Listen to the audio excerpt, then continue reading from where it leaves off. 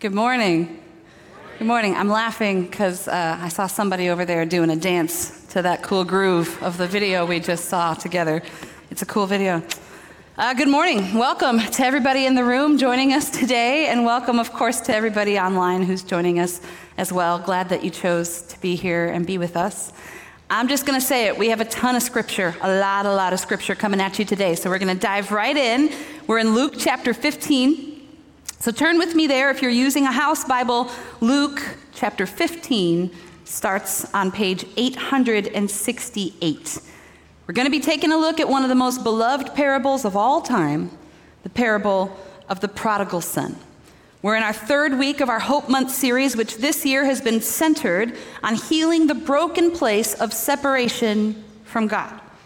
We've described it as the granddaddy of all the 6 broken places because it is the broken place that leads to all of the other areas of brokenness in our world.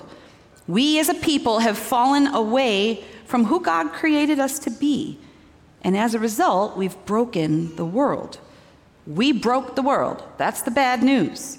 But there's good news. There's good reason that we call this Hope Month, and that's because hope is alive because God is alive. He is moving, and he's healing our broken world. He is intervening. His light is breaking through the darkness, and that's not just some cliche. I am seeing it. I'm seeing his light break through everywhere. The hope of God, the light of Christ, breaking through the darkness. And I am really excited to bring you this message today. The good news has me all fired up, and I'll tell you why a little bit later. But before that, let's pray and let's dig into the word. Lord, would you speak to us now through your word, which is alive? You are the living word, and you have a word for us today. And so we come, Lord, expectant. We come humbly. We come with our hearts and our ears and our minds open to what your Holy Spirit would say to us today. Move through this place and speak now by the power of your Holy Spirit. I pray in your name. Amen. All right, so we're in Luke chapter 15, and the meat of our story starts down at verse 11. But if we were to start there, we would read, "To illustrate the point further, Jesus told them this story." And we'd have to stop right away and ask a clarifying question. To illustrate what point? What point was Jesus trying to further illustrate by telling us this story? The parable of the prodigal son was a response to what happened in verse 1 of this chapter.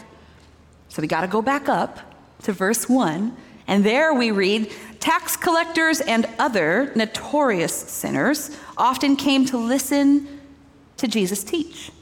This made the Pharisees and the teachers of religious law complain that he was associating with such sinful people, even eating with them.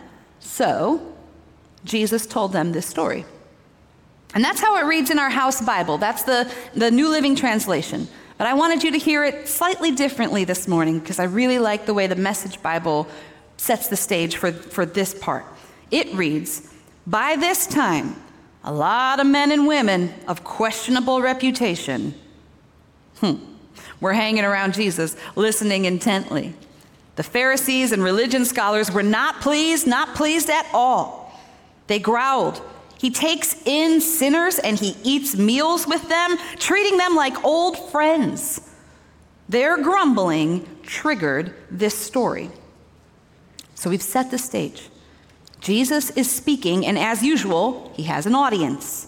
His audience is made up of 2 kinds of people. There are men and women of questionable reputation who have gathered to listen intently to the teachings of Jesus. But these were known sinners, notorious sinners, as we read, social outcasts. And Jesus was speaking to them, even eating with them, treating them as though they were old buddies. And that's the part that really angered his other audience, the highly educated religious scholars, the self-righteous Pharisees. They were not there to listen. They wanted to hear him teach, but only so that they could catch him saying something that they could use to discredit him. They didn't truly want to listen. They wanted to complain. And it was that complaining, that grumbling, that prompted Jesus to tell this story, to tell 3 stories, to be exact. What followed was a trilogy of stories all about something that had gone missing, but was ultimately safely recovered, something that had been lost, but found. A lost sheep. That line we just sang about a few moments ago, leaving the 99 behind to go after the one, that's right here in Luke 15, verse 4. The story of the lost coin, that part about the angels rejoicing in heaven when even one sinner comes to repentance, that's right here, Luke 15, verse 10. Through the art of storytelling, Jesus is making the truth come to life in a new way. He responds to the grumbling of the Pharisees by telling them about a lost sheep, a lost coin, a passionate search, a passionate pursuit for that which had been lost, and a joyful public celebration when what was lost was finally found. Lost and then found. A lost sheep, a lost coin, and a lost son. Now, we commonly refer to this parable as that of the prodigal son, and it is that by definition. Prodigal is a person who spends money in a reckless and extravagant way. And we will see that in the story. We'll see some reckless spending in the story. But remember that this is the 3rd installment in a series of stories about lost things. A lost sheep, a lost coin, and a lost son. Lost means unable to find one's way, not knowing one's whereabouts, confused, adrift, off track, and astray. And so with that in mind, let's read what Jesus has to tell us through the parable of the lost son. Starting in verse 11, to illustrate the point further, Jesus told them this story. A man had 2 sons. The younger son told his father, I want my share of your estate now, before you die. So his father agreed to divide his wealth between his sons.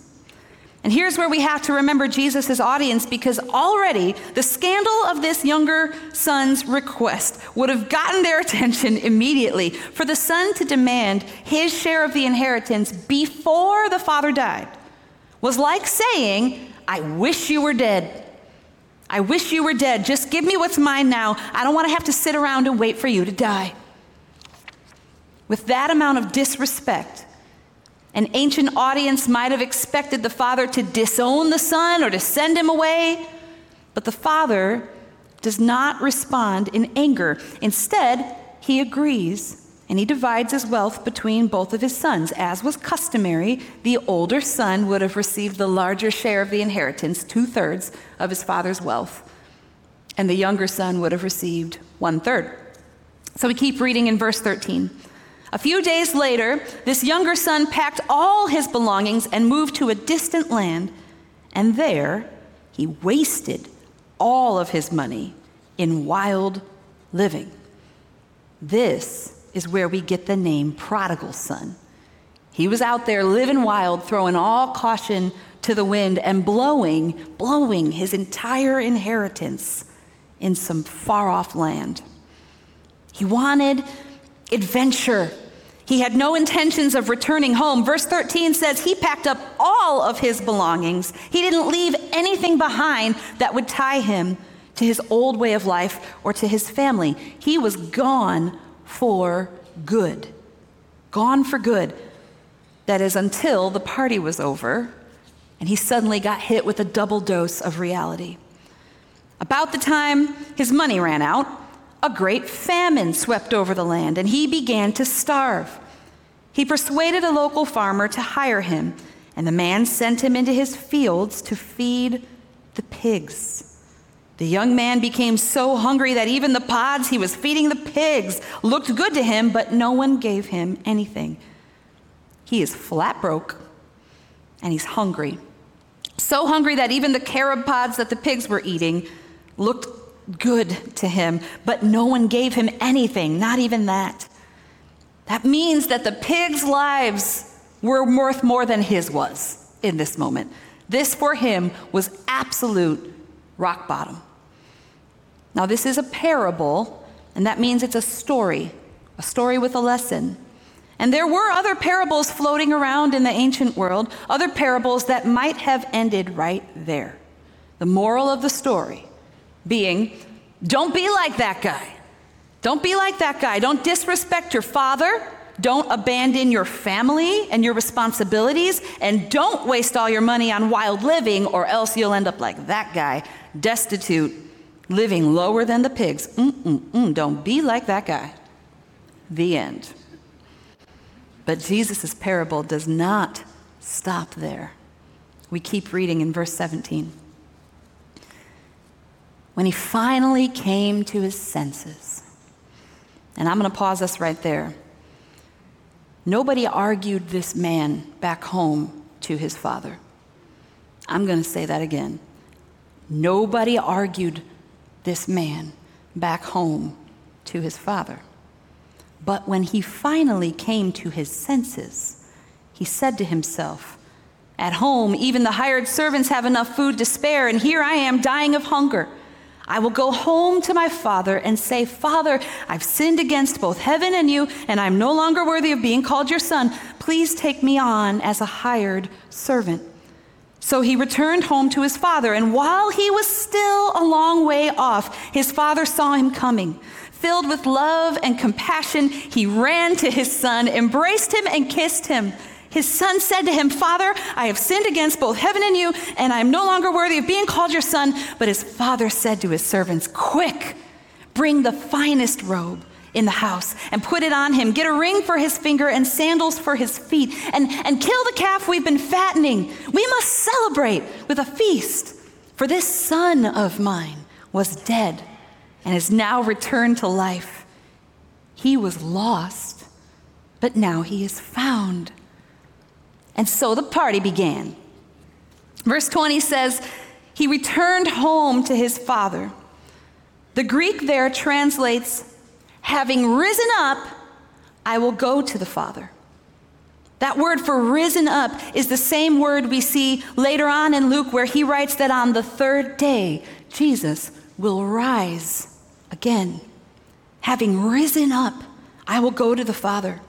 Where other parables of this time would have stopped with the son's destitution, Jesus' parable is a celebration of the son's resurrection from death to life. Having risen up, I will go to the Father. He rose up from a path that would have ultimately led to his death and his demise, but instead he chose a path that would ultimately lead him back home to the love of the Father and abundant life. He made his way home to the Father. And the scriptures say that while he was still afar off, that is my favorite line in this beautiful story. While he was still afar off, the Father saw him coming, and filled with love and compassion, he ran to his son. He ran to him, embraced him, and kissed him. Running to his son like that, in Jesus' day, dignified men wearing robes did not run. That would have been humiliating in their culture. But this father didn't care about his own dignity at that moment. He didn't care who saw him. By the way, that's where we get the song Reckless Love. He ran. He set his own reputation aside to run recklessly, foolishly, humiliatingly run to his son. He ran a distance to greet him, and not with a stiff-lipped, well, what do you have to say for yourself? Not with a stiff lip, but with a kiss. And not with his arms folded, waiting for his son to explain where he has been all this time, but with an open-armed embrace. The love of this Father, the compassion, the picture that Jesus is painting for us with this story is so vivid. He's painting a picture of the heart of the Father for his lost son. His heart is love, but it's lavish love. It's unmerited love. Now, I think it's important to note that this lost son was not discreetly and quietly let back into his father's good graces. There was nothing hush-hush about this prodigal's return. he was welcomed back with a grand celebration on the scale of, say, a wedding or some other community-wide feast. They killed the fatted calf. That meant there was enough food to feed the entire village. It was a special occasion. They weren't having chicken for dinner tonight. This was a filet mignon level celebration. And there was music, and there was dancing, and it was loud. It was loud. We see in verse 25, meanwhile, the older son was in the fields working. And when he returned home, he heard music and dancing in the house. And he asked one of the servants, what was going on? Your brother is back, he was told, and your father has killed the fattened calf, and we're celebrating because of his safe return. The brother was angry, and he wouldn't go in. His father came out and begged him.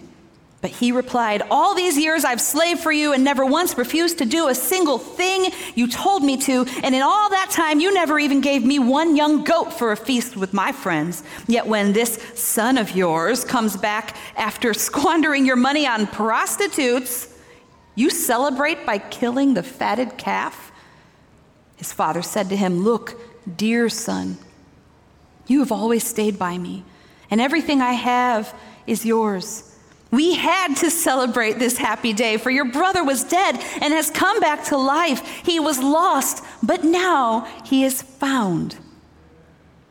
We finally hear the voice of the elder brother, who'd been part of the story from the very beginning, by the way. A man had 2 sons, and the father's inheritance had been divided between his 2 sons. But while one son ran away and wasted it all on wild living, the other son had been faithfully slaving away at the homestead, or at least that's how he saw it. All these years I've slaved for you and never once refused to do a single thing you told me to, and you never even gave me a goat. You hear his indignant tone. He is put out. He believes that this celebration is grotesquely unjust. He is the one who deserves to be celebrated. How dare his father welcome such a filthy sinner? He'd been feeding pigs, for goodness sakes. He is ceremonially unclean. How dare his father eat with him, much less throw a party and invite the entire village? But right at this moment, in the heat of his son's anger, we hear the heart of the father again. And this time, for his older son, the faithful, loyal, hardworking, albeit self-righteous son. And the father speaks gently, calling him dear son, and reminding him that everything he has belongs to him as well. He reminds him of the bond between the 2 brothers and how it's only right to celebrate because that's what you do when someone who has gone missing returns home safely. That's what you do when someone who was lost is finally found. That's what you do when the dead come back to life. That is just what you do. You celebrate resurrection. You celebrate repentance. You celebrate restoration. That is just what we do, son. It is only right to celebrate. Now, we're having a resurrection party in here. He says to his son, are you coming? Are you coming? The father loves both of his sons. The father pursues both of his lost sons. Lost, unable to find their way, not knowing their whereabouts, confused, adrift, off track, astray. One had gotten off track because of his own rebellious sin, and the other because of his own self-righteous sin. Remember that Jesus was speaking to 2 audiences that day, notorious sinners and self-righteous scholars. Both of them, both audiences were represented in the story of the lost son because both of them, both audiences were themselves lost sons. And Jesus, who said, anyone who has seen me has seen the Father. Jesus was right there, the heart of the Father, God in the flesh, Jesus in loving pursuit of that which was lost. Poor prodigals and self-righteous saints, both of them unable to find their way. Confused, adrift, off track, just lost. Sinners and saints, the Father loves them both. Jesus came to seek and to save that which was lost. Now, I said earlier that I'm excited to bring you this message today, and I really am. Hope has me all fired up, and it's because of something that happened in the very first week of this series. A few weeks ago, right after the very first message of this Hope Month series, I was singing the closing song, Tears of the Saints by Leland. And this was the service where we closed by inviting all of you to write down the name of someone that you love, someone that you are praying for.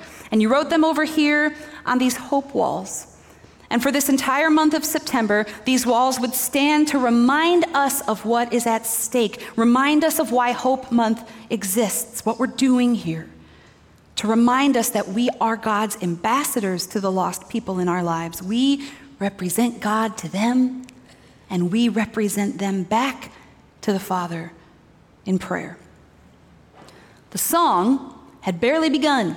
I'd barely sung the first line when I watched so many of you that day rise up from where you were sitting and come all the way down here to the front and stand in line to write the names of the people that you are praying for, the people that you love, the lost sons and daughters and friends and neighbors and family members in your lives.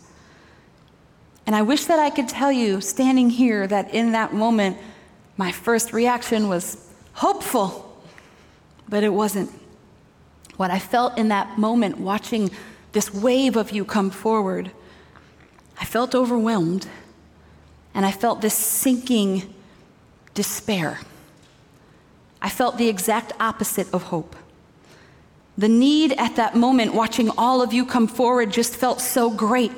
The mountain so high to climb, so many lost sons and daughters, so many names being written down, so many people crying, literally crying for their loved ones to come back home to the love of the Father.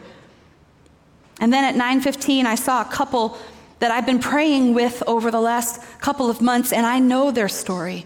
I know how their heart breaks for their prodigal, and I saw them standing and worshiping and weeping over their lost son, and I wept with them. I started to weep, and a fear and a dread came over me. This is too big for me, God. This is too big for us, God. This broken place, the granddaddy of them all, is just too big. It's overwhelming. And right then is when the voice of the Holy Spirit cut through the noise. In that moment of desperation only 3 Sundays ago, as I looked out over this room and I saw your tears, I heard the Holy Spirit say to my heart, remember your brother. I have an older brother, and for years, for decades, he was our family's lost son. But God has been doing a work in my brother's life that is nothing short of miraculous, only as of about the last 3 years. By the way, I use his image with permission. As I looked around the room and I watched you write down the names of your friends and your loved ones, and as I sang about the lost coming home, I was reminded of my own brother, and hope filled my whole heart in that moment. Just like that, the tide shifted, the despair was lifted, and I began to cry happy tears. I began to cry, yes, God, tears, because I suddenly realized that I've already witnessed what can happen when out of the blue, God's light comes rushing into dark places, and a lost son comes to his senses and rises up and returns to the love of the Father. And because of that, because of what I've seen in my own family, I can believe God for your prodigal to come home. I have seen resurrection from death to life, from what seemed hopeless to what now seems like hope without limits. Hope is alive because God is alive. He is moving and he is healing our broken world. In light of what we're talking about all month, healing the broken place of separation from God and being God's ambassadors to those who are lost, in light of all of this, I spoke with my brother last week, and I asked him, in a time when so many are deconstructing their faith and turning away from the love of the Father, what in the world would make you turn to him in your 40s? In a time when so many are deconstructing, was it a singular moment? Was there a catalytic event of some kind? What would make you turn your heart toward the Father? And he said it wasn't a singular event. He said that growing up, the truth had been ingrained into our souls. And he's absolutely right about that. But listen to his words. I took notes as fast as I could while we were talking. He said, you know, I'm stubborn, and I'm going to do what I'm going to do. He said, when we were growing up, I thought, once I get out of here, I'm going to live my own life. And my friends, that's exactly what my brother did. He partied hard. He partied hard for a long time. But during that time, there was a struggle within him because the truth of God's word had been ingrained in his heart. I asked him if he ever heard that still small voice, the voice of the Holy Spirit while he was out there living wild. And he said, even in my darkest days, I would know that I wasn't living the right way, almost denying that voice. I heard it, and I knew that what I was about to do was wrong. But I just kept doing what I wanted anyway. But listen to the hope in what he said next. He said, but Jesus said he'll never leave us or forsake us, so never is never. But you can ignore his voice, and when you start living in sin, it's easy to stay there. But he said he'd never leave us or forsake us, so never must mean never.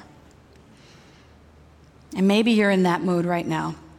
Maybe you're in prodigal mode, ignoring what you know in your heart to be true, that our Father God is loving and that he came to seek and to save that which was lost. He came to seek you. Or do you feel like God has abandoned you, or that somewhere along the way he forgot about you?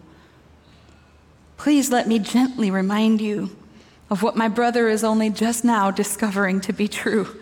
Jesus said he will never leave us or forsake us, and so never is never. Never means not ever. No matter where you've been, no matter where you've been or what you've done, no matter who you have become along the way, sinner or saint, the Father never leaves his children behind. Never, not ever. One more story about my brother. He said that his church recently did this cool thing where they wrote down the names of 3 people and they put those names on a board which would stand in the lobby and be on display all year long.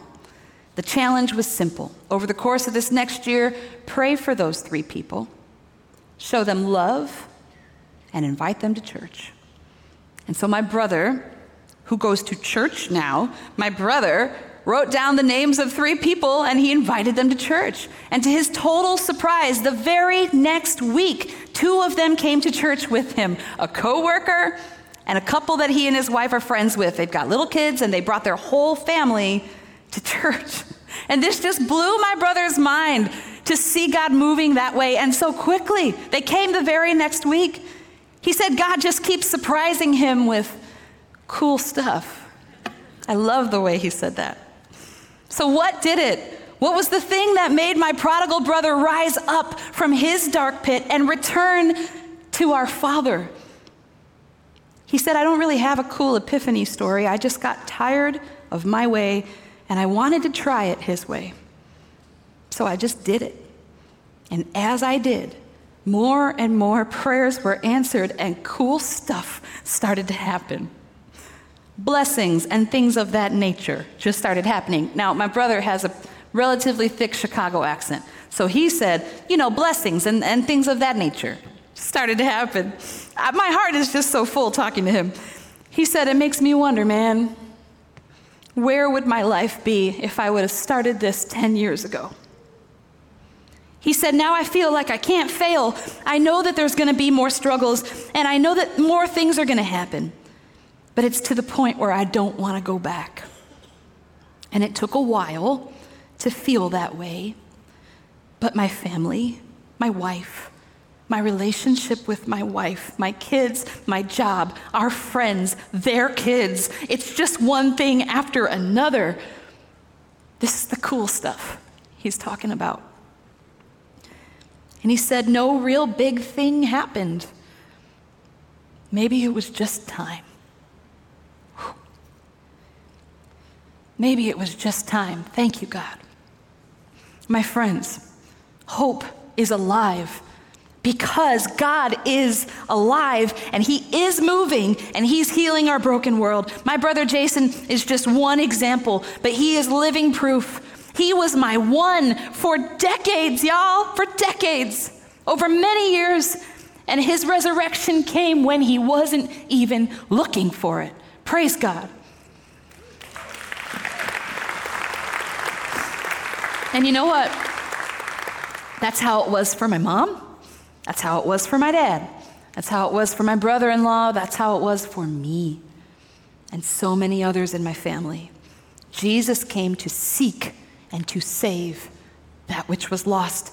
And he sought us when we were lost, even when we weren't looking for him. I want to share this hope with you. Trust and believe and have faith that Jesus seeks after us even when we are not looking for him. He lifts us up out of whatever pit we're in. And when we make that choice in our hearts and in our minds to rise up and return to the Father, immediately, without hesitation, the Father runs to us. And he lifts us from a path that would ultimately lead to our death and destruction. And he establishes us firmly on the only path. There is but one path. And he establishes us firmly on the one path that leads to his love and his eternal, abundant life. He does that. His Spirit does that. If you're in need of hope today, rise up and go to the Father. He loves you, and he will receive you, and he will be near you. That embrace between the Father and the Son, there is no distance between the Father and the Son. He will run to you, and there will be no distance between you and your Father. And if you're praying for someone who's been separated from God, for those of you who are still waiting for your prodigals to come home, all of these names that we wrote down, take heart. Hope is alive because God is alive. He is moving and he is healing our broken world, and you are his advocate. You represent God to your lost ones, and you represent your lost ones back to God. So pray. Pray and call on others to pray with you for your loved one, for your family member, for your friend, for your coworker. Rise up and go to the Father on their behalf and trust that he hears you, even if you don't see the impact of your prayers automatically. My mom died in 2019. She didn't get to see the full transformation that's happened in my brother's life, but I can promise you she never stopped praying. Don't grow weary. Keep representing your loved one. Keep representing your one to the Father. Take heart. God is not finished yet. He's not done yet. And if you are confused today, if you find yourself feeling adrift or off track, if you feel lost, don't wait. Maybe it's just time. Right now can be the moment that you choose to rise up and go to your Father. His heart for you is extravagant love. His compassion toward you is steadfast and unwavering. It's always been there, no matter where you've been. And it's still there for you, no matter who you've become. Saint or sinner, hope is alive because God is alive. Next week, we're going to celebrate that hope with baptisms. If you haven't been baptized, or if you feel like you've been separated from God and you want to recommit yourself to following him and to do so in a public way, come next week and be baptized. Like the prodigal son, rise up, repent, and turn. Rise up and turn toward the love of the Father. Return to the love of the Father. And we will have a grand old celebration. All of us together rejoicing that what was once lost has now been found and what was once dead has been brought back to life, because that's what you do. You celebrate resurrection. You celebrate restoration. My friends, hope is alive because God is alive. He is moving, and I know because he is in our midst, I know that he is moving on your heart right now. And he's bringing healing with him. Thank you, God. Hope is alive. Let's pray.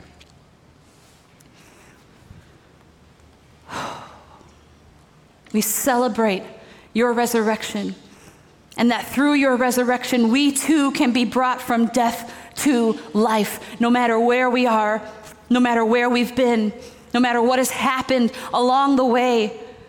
Father God, your love is relentless. Your love is ridiculous that you would run and set aside your own dignity to run to sinners like us. You don't ask us where we've been. You just embrace us. Lord, I pray that you'd remind each one of us who call you Father, remind us of what you did for us. Remind us, take us back to the moments plural, Lord, where we have felt your love, your unearned love. Remind us of that, Lord. Set our hearts on fire to share that love, to represent you to our lost ones. Give us your heart. Give us your heart. And for those who are still adrift, Lord, would you run to them? Throw your arms around them, embrace them. Let there be no distance between you and them, Father God. And for those of us who are still praying for our lost ones to come home, give us courage and help us to trust that you are not done yet. Give us courage. Remind us again and again and again to represent them back to you, Lord, in prayer. Help us not to grow weary in the waiting. Help us not to grow weary in the waiting, but to trust that you are the God who sees. Move by the power of your Holy Spirit through this worshiping body, through this church, and through our world. It's in Jesus' name. Amen. Thanks for watching, but don't stop there. We want you to find community at Grace Church, and the first step in doing that is going to gracechurch.us/hub. There you'll find other sermons, details about upcoming events, and other important announcements. And make sure you subscribe to our channel so you don't miss out when we post something new. Thanks again for watching. We'll see you next time.